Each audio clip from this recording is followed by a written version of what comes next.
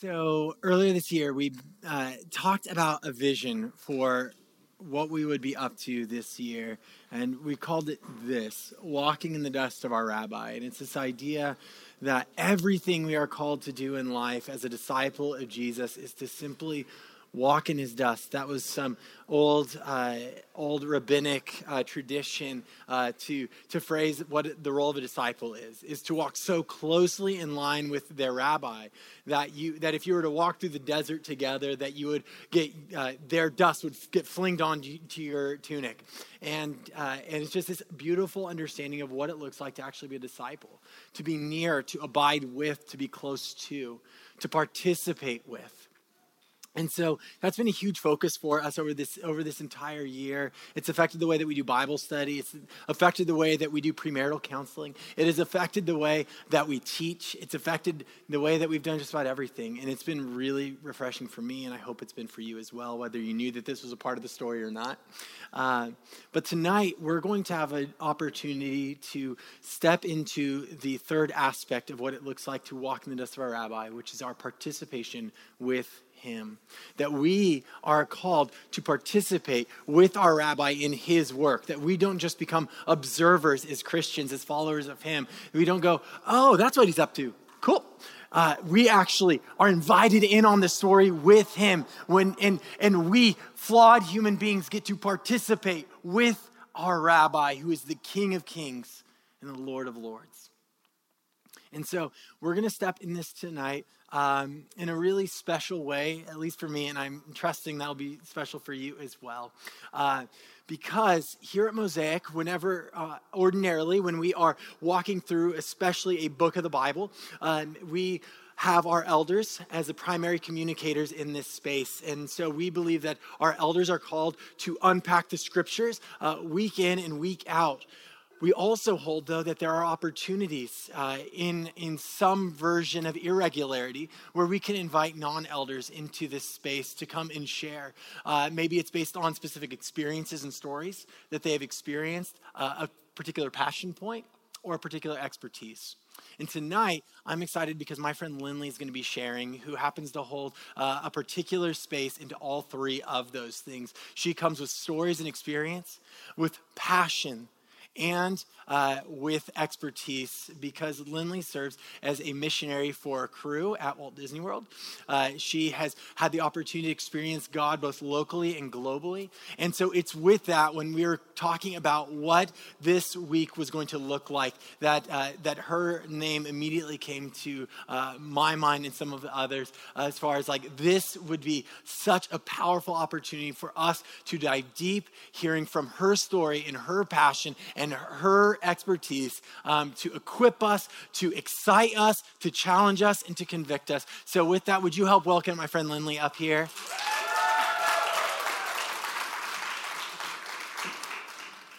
All right, so I'm going to pray over Lindley right now. Would you join with me in prayer?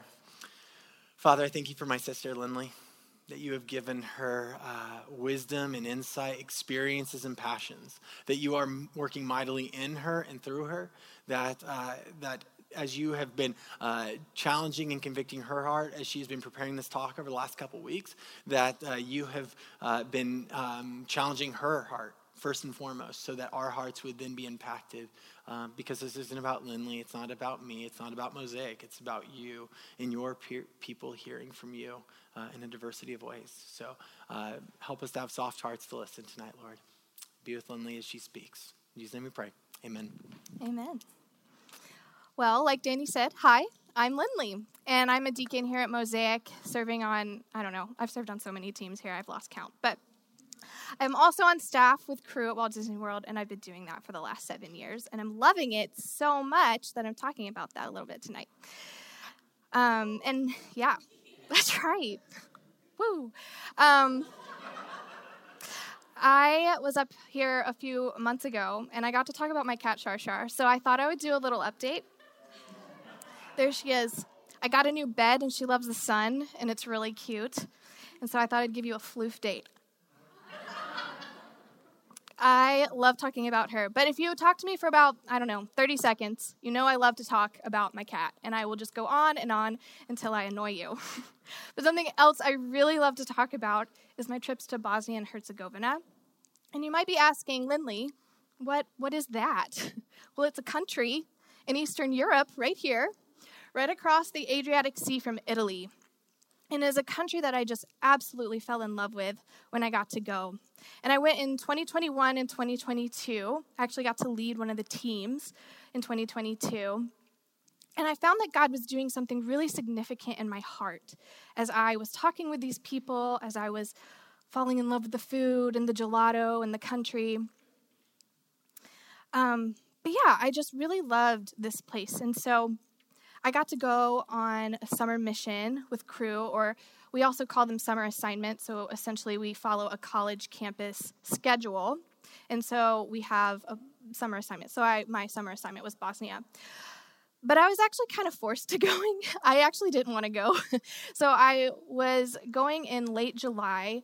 And so I had the whole summer leading up to this mission trip. And I complained the whole time.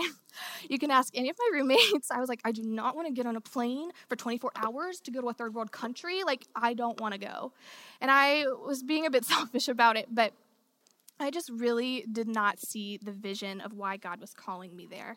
But what I needed to do was live in obedience to what he was asking me to do. And so I did that. I went, and like I said, I fell in love with it. And so you can go ahead and pull up some of the photos.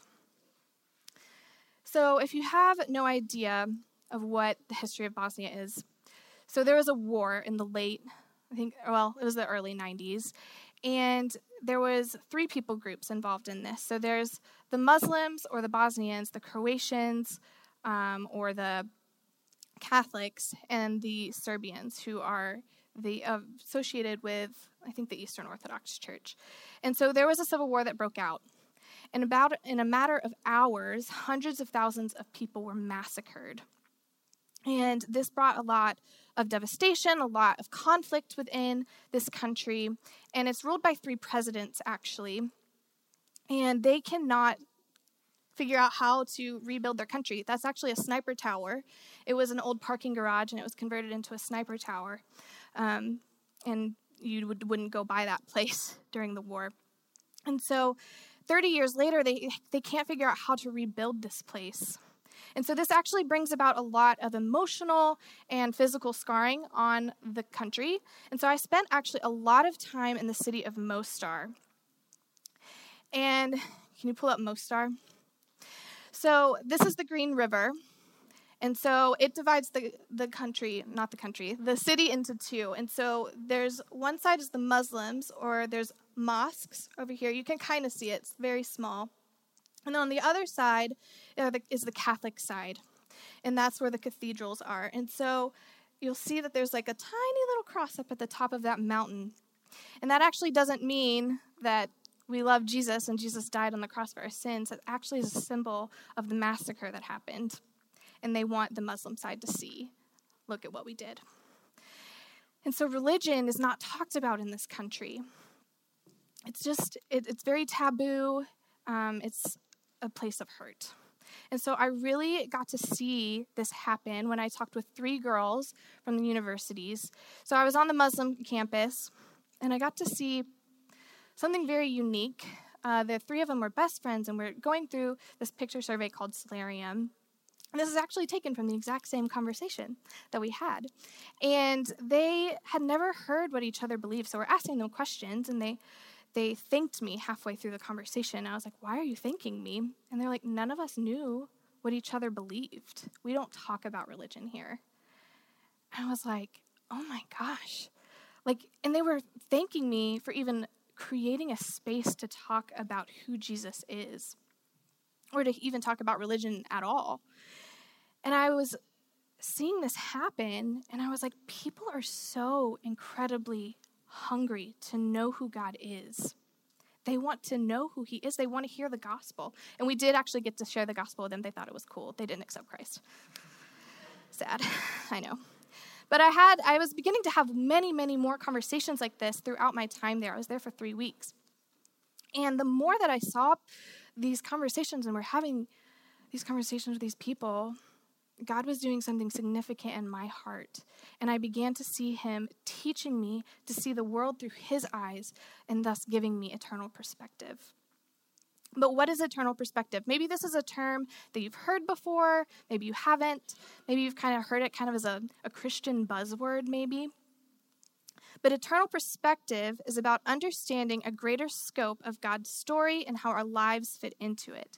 This encourages us to focus on our eternal God and prioritize eternal goals over the distractions of this world.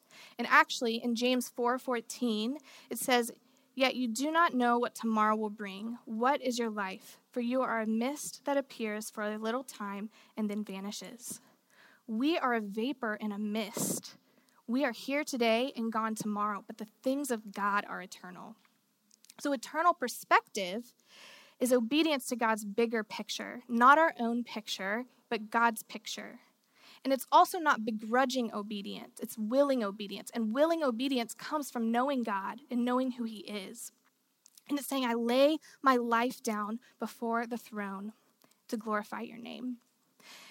In Luke 9:23, it says, "Then he said to them all, 'Whoever wants to be my disciple must deny themselves and take up their cross daily and follow me.'" So obedience is surrendering yourself to the Lord, denying yourself and your own desires. I'm going to say that again. Obedience is surrendering yourself to the Lord, denying yourself and your own desires. But what does God ask us to do with this willing obedience? What does that mean? So we're going to go to maybe a familiar passage, Matthew 28. We're going to look at 17 to 20. And if you have the beautiful blues, we're going to be in, what's the page? 926. There you go. We're on page 926 in the beautiful blues. So I kind of want to set the scene a little bit. If you're not familiar with this passage, essentially, Jesus has just died on the cross, and Mary and Mary Magdalene have come to the empty tomb, and Jesus is not there. And so the angel of the Lord appears to them, and then he's like, "Go, tell the disciples, gather them in Galilee." And so now they're gathered in Galilee, they're with Jesus, and these are his final words before his ascension into heaven. So, verse 17. "And when they saw him, they worshiped him, but some doubted." And so actually I want us to pause right there for a second. I think a lot of times we look at this passage and we don't see verse 17 and how the disciples are human. And we see their humanness throughout the Gospels, but Jesus is physically right there, and the scars are in his hands, and yet they're doubting. Like, isn't that kind of crazy? Like, he's physically there, and they're still kind of doubting. But Jesus knows this, and he goes on to say, verse 18, "And Jesus came to them, 'All authority in heaven and on earth has been given to me. Go therefore and make disciples of all nations, baptizing them in the name of the Father and of the Son and of the Holy Spirit, teaching them to observe all that I have commanded you, and behold, I am with you to the end of the age.'" So what's happening here? What is he telling us to do? Well, he's telling us to go, and this is actually a command. This is not an invitation. It is actually a command. He's telling us to go, that God loves you. He's telling us to go share that God loves you and created you to know him. And because of sin and our ways, we rebelled against God. And then Jesus died on the cross for our sins. And then we can respond to him. And then we can know him and respond to his love and forgiveness. He's telling us to go to all nations, all people groups, all your neighbors, all your coworkers, all people, not just a single country, but to go to all people. And then he's saying, teach them to observe all I have commanded you. So in some translations, this actually says, teaching them to obey all of that I have commanded you. And so actually, this is discipleship, right? So it's also known as spiritual multiplication. So in 2 Timothy 2:2, it says, entrust to faithful men who will be able to teach others also. So multiply your faith, teach others who will teach others, who will teach others, and entrust it to faithful men. And then finally, what does he do? He makes us a promise that he is going to be with us to the end of the age. So if you follow Jesus, you have the Holy Spirit living within you, and he is empowering you and giving you wisdom. And so what is walking by the Spirit? What does that mean? It means that every day you confess your sins and your shortcomings, and you are surrendering your life to Christ and trusting the Spirit is going to fill you with his power and his presence. So even as we engage with people, when we feel awkward, when we're asking them spiritual questions and we're like, what's even coming out of my mouth? I feel like I'm stumbling on my words. He's with you because he promised it. And since it's a promise, he's going to do it. And then we just have to rest in that. So this is the greatest invitation from the Lord our God that he has given us to participate in. And he is calling us to live in willing obedience to what his word says. But where do we go?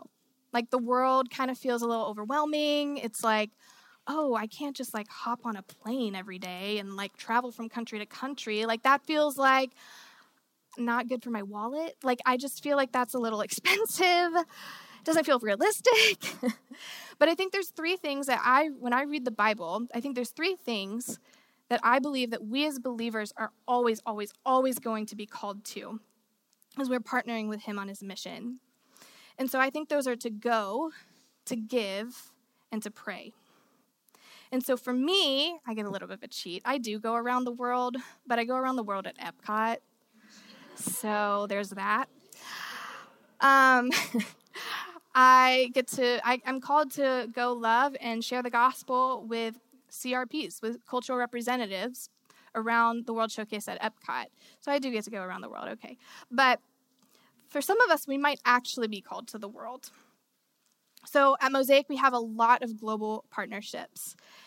One, the Mapenzis in Malawi, they are reaching a village of people that do not know the gospel of Jesus.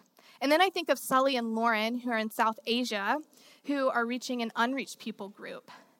And then we also have our brand new partnership in Paris, in Disneyland Paris, that's reaching Disneyland Paris cast members with the gospel. And then maybe you're in the space where you're like, I need to begin to discover what God's mission is for me. And so maybe it's your neighbors, and maybe God is asking you and challenging you to step into a deeper relationship with your neighbors, and it's more than like saying hi as you're taking in your groceries. Or maybe it's your coworkers. You know, you have that one coworker that has like a deep past with church hurt or something, and you need to ask why and get to know them better. So in some capacity, we are all called to go. And the question is not if we are called to go, but when and how and where. Giving. We are all called to give to our local church, to missionaries that are being sent to unreached people groups, to Bible translators, to our local church. We are called to give our financial resources to the capital C church to allow the mission to be furthered to all the nations, to reach the corners of the globe. And then prayer. Prayer is simply talking with God. And as we pray for the world, God then changes our hearts to reflect more of his. And we see this happen when we go to him at his feet and we get to see God do really amazing and incredible things. We get to see him change lives. We get to see him transform our own life, my own life. And so I really did not want to go to Bosnia.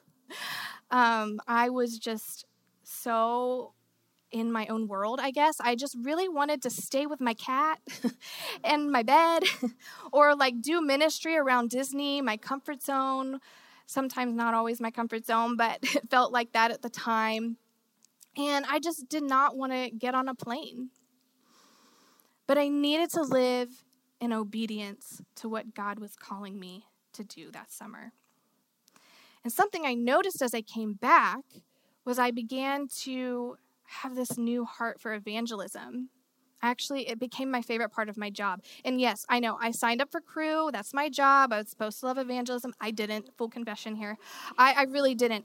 And I loved anything but that. And so I was scared. And so I began to see that God was putting me in particular places where I was being called to share the gospel with people. He was opening my heart to seeing internationals, to building all of these relationships. I had so many relationships, I was overwhelmed. I was like, God, what are you doing? Like, I don't understand.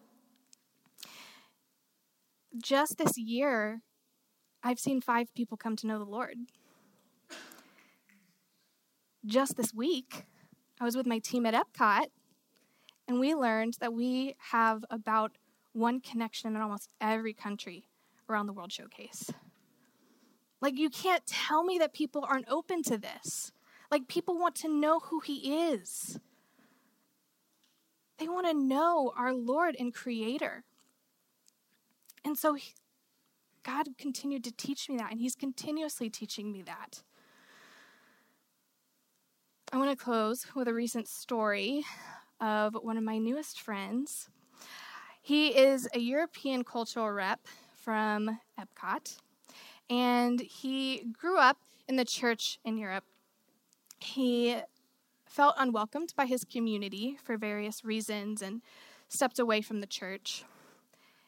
And he wasn't interested in God. And so last fall, my friend Ben got to meet him and began a deep friendship with him as they talked through the Bible, spiritual things, the gospel, what have you.